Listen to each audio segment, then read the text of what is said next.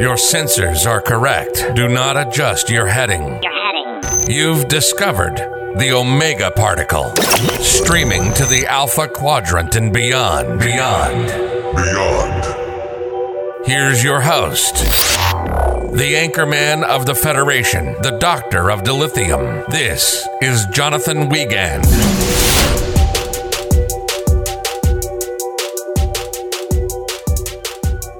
Welcome to the Omega Particle Podcast. I am your recovered and snowed-in host, Jonathan Wiegand. I'm sitting behind the golden OPP microphone, the Doctor of Dilithium, the anchorman of the Federation, streaming across all the Alpha Quadrant and beyond. Always remember to rate, review, and subscribe.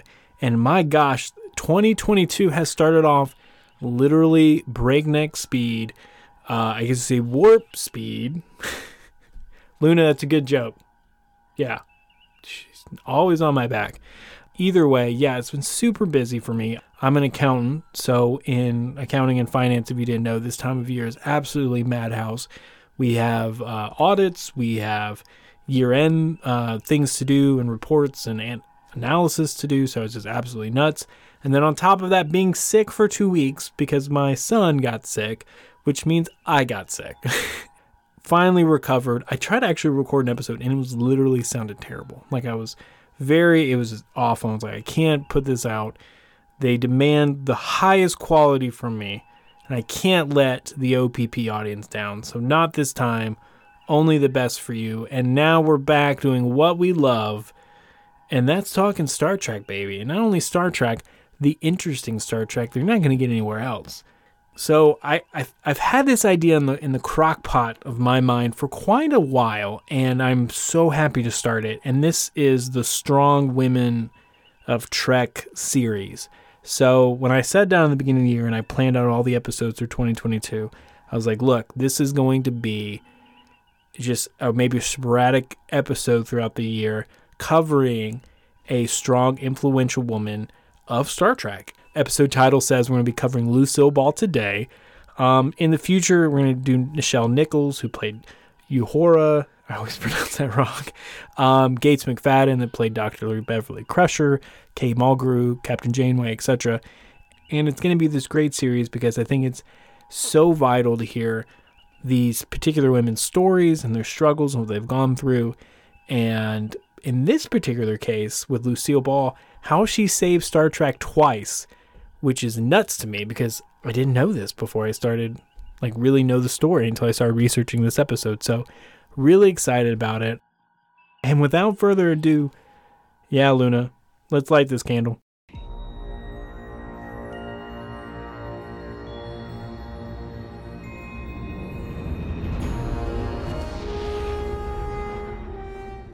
Okay, I don't know about you guys, but I know with me, I've always liked strong women.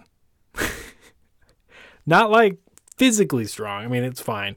I've gotten Encanto images of, I forget her name.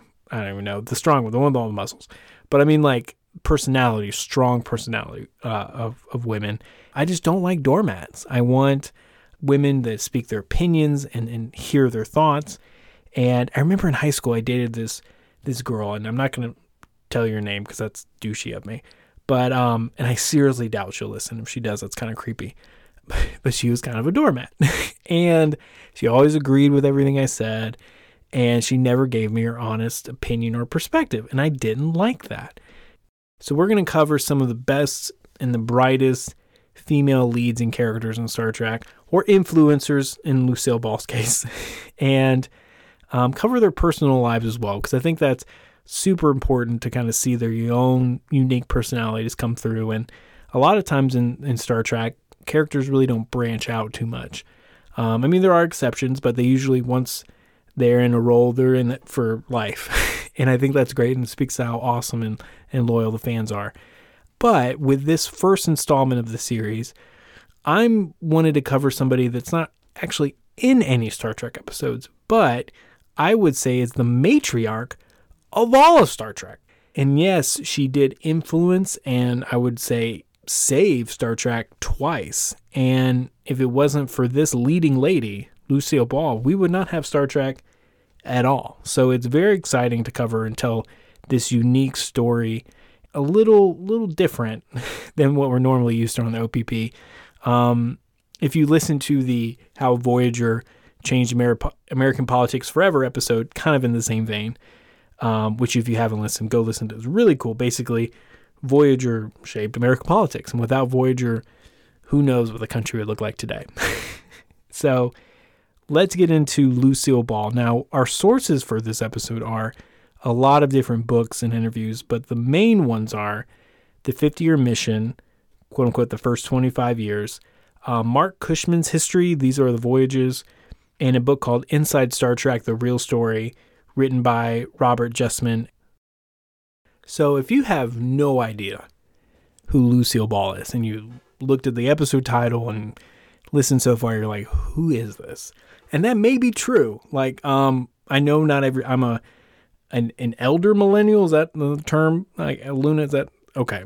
So I'm a little bit older millennial, so I remember the age of no internet and having to watch reruns and having classic TV on. And so Lucille Ball was pretty much the undisputed queen of television in the 1950s and 1960s. She has a place in television history with her immortal sitcom, I Love Lucy, which ran from 1951 to 1957. Like I said, it was a immortal sitcom. If you've ever seen a clip of somebody on a conveyor belt and chocolates eating them and like throwing them away or stuffing them in their shirt, that was Lucille Ball's like creation. That was her idea, her comedy. So like I said, she was the undisputed queen of television. And due to that success of her blockbuster hit, who actually did co-star her then husband, Desi Arnaz, it allowed the couple to buy a former studios called RKO Studio adjacent to the Paramount lot in Los Angeles, I think in 1957. Yeah, that's right, Luna. So they were able to buy the studio, and I think that's kind of a smart thing to do with their money. They know television really well. They can help produce it. They can help make it. And they named their new company Desilu Productions, I guess because Desi and then Lucy bought it, and they comboed their names. Thankfully, our parents don't name us like that, because that'd be awful. I'd be like Regurgit or Regurgit. Like, no, not doing that. And I don't want to say my parents' names because then I'll have a bunch of fake credit cards open. So forget that. Just kidding. It's a joke. It's a joke, Luna. Relax. Anyway, so Lucy always had this idea that she had a great eye for spotting proposals for mass appeals. Their company, Desilu Productions, were responsible for producing and filming those kind of series. Now, I would say absolutely true, she had an eye for it. They produce shows like The Andy Griffith Show and The Dick Van Dyke Show, or as Family Guy likes to call it, it's The Van Show. When I was doing my research, I was like, I have to include that. Like, how could I not include that?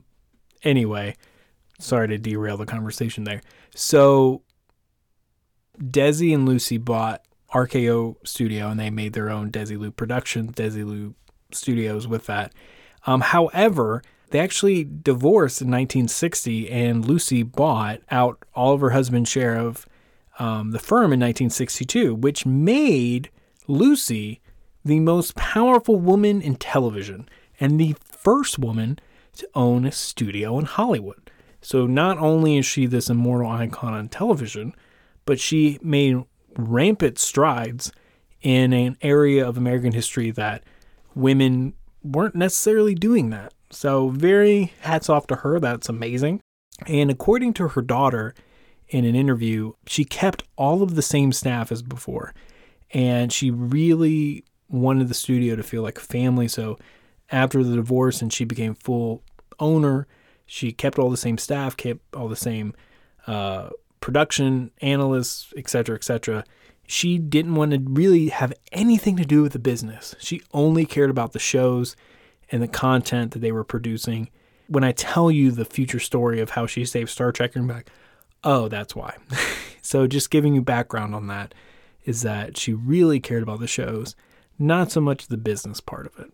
However, There was a lot of shows being shot at Desilu, but the studio was in dire need of like an original show, original programming, because they kind of had this massive hit called The Untouchables that ended in 1963. So they were just, okay, what's the next one? We got to keep producing.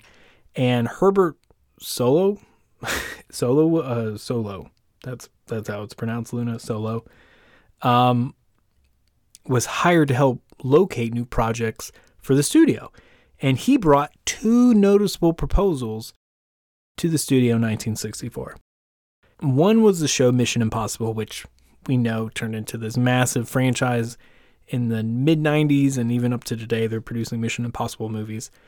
But the other one was this quirky sci-fi show made by Gene Roddenberry. Roddenberry in an interview said that he admitted that Desilu was the only studio interested to hear his pitch on Star Trek.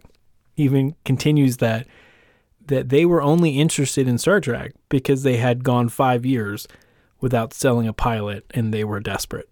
So I don't know if it was out of desperation or what, but Desilu got the pilot and then they started shopping it around.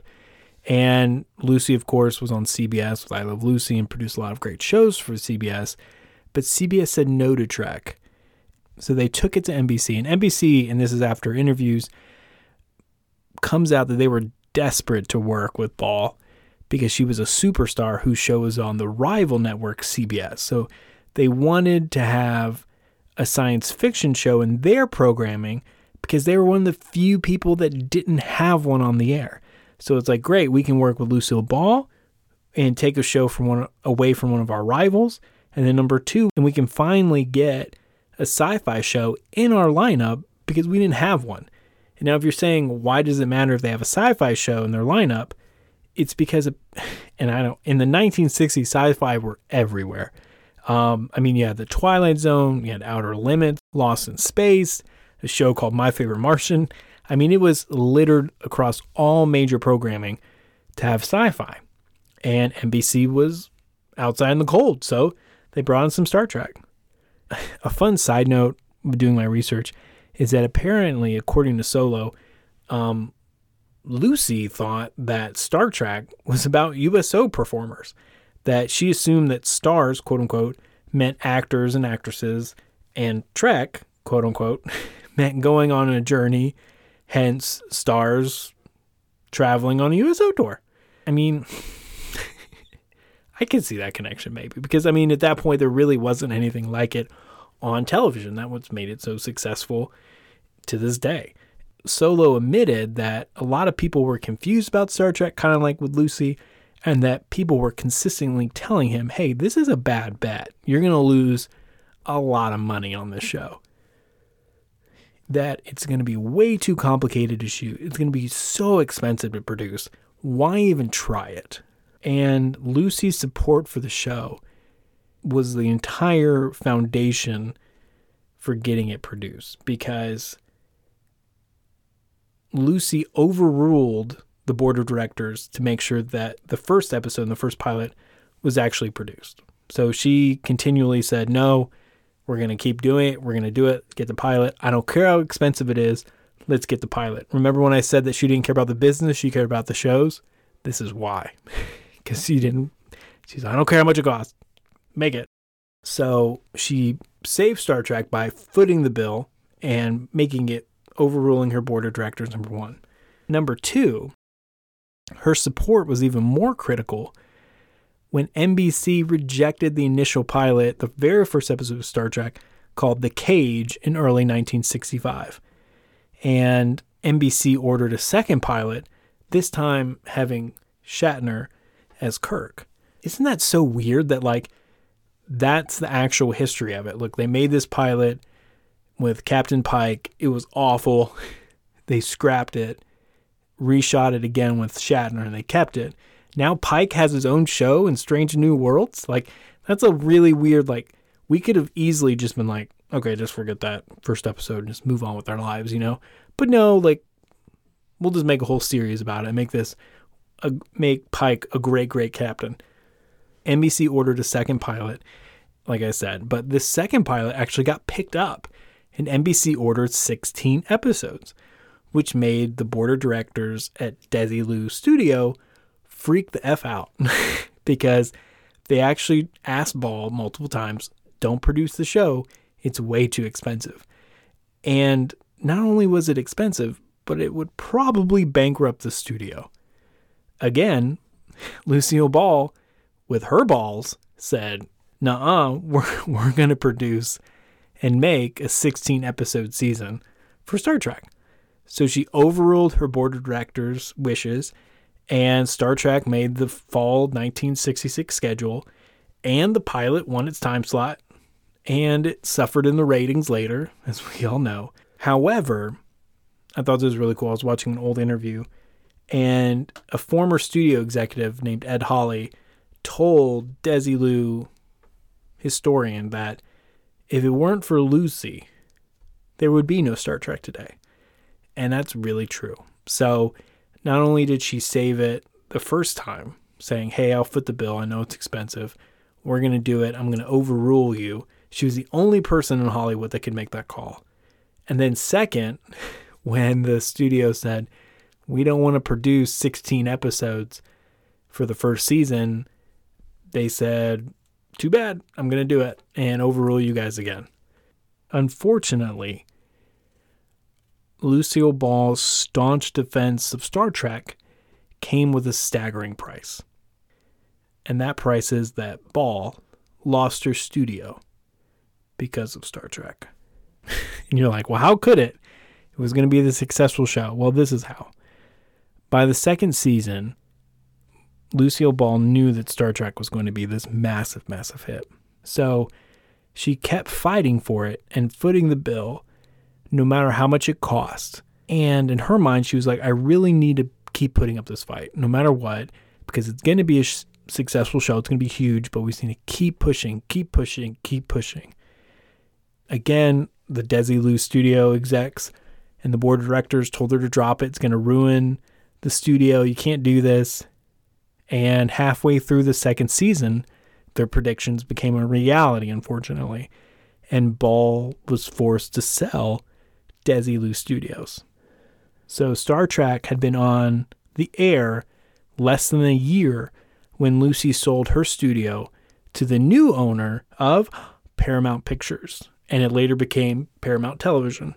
And in one of the Cushman book I referenced at the beginning of the episode said that the worst part about this entire situation was that if Desilu Studios could have held on a little bit longer, maybe made it through that second season, they might have been able to enjoy all of the Star Trek success and the wealth and the expanse that came with that.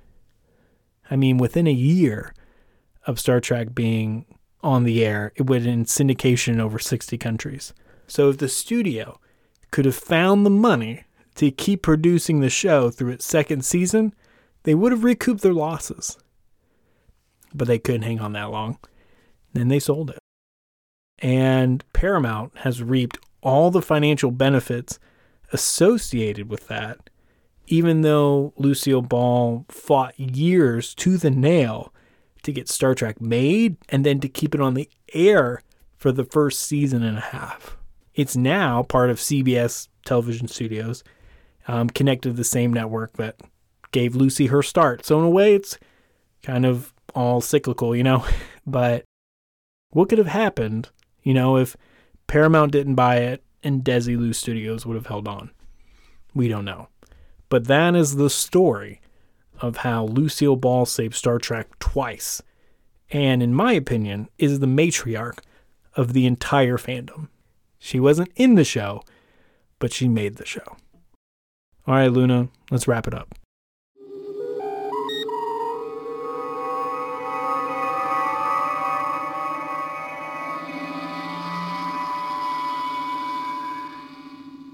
I mean, that is a kind of a crazy concept to think about. Like, what if Paramount didn't buy Desilu, and what if they held on?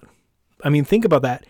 Paramount definitely used a lot of their influence and the reaping of the benefits from Star Trek to help bolster the studio. So what if Paramount didn't have all that money? What if they didn't have all that cash in their coffers from Star Trek? Who knows? And to me, the only thing I think about is, would have Raiders of the Lost Ark been made? Because it's like, Paramount made it in the 80s. Star Trek has given them a lot of money from the 60s to the 80s. Would they have made Raiders of the Lost Ark? Or would another studio made it? Or would have been passed on? Or who Desilu would have made it? I don't know. But it's fun to think about. It's fun to think about. And always remember, guys, as we wrap up today, to rate, review, and subscribe. We're on all the social medias. Like I always mention, we're on Instagram, Twitter, Facebook. You can just type Omega Particle Podcast in there and you'll find us. Please be safe out there with COVID and Omicron. It's Omicron. It's the Omicron. I think there was like a GIF or something. It's like, Star Trek people know how to pronounce Omicron. Anyway, please be safe out there. There's a lot of snow, a lot of bad weather, COVID going on. Just remember that. And we also have our Dominion series coming up, which is going to be exciting. So if you've never watched DS9, have no idea, this is going to be super helpful for you. And always remember, guys, second star to the right, straight on till morning.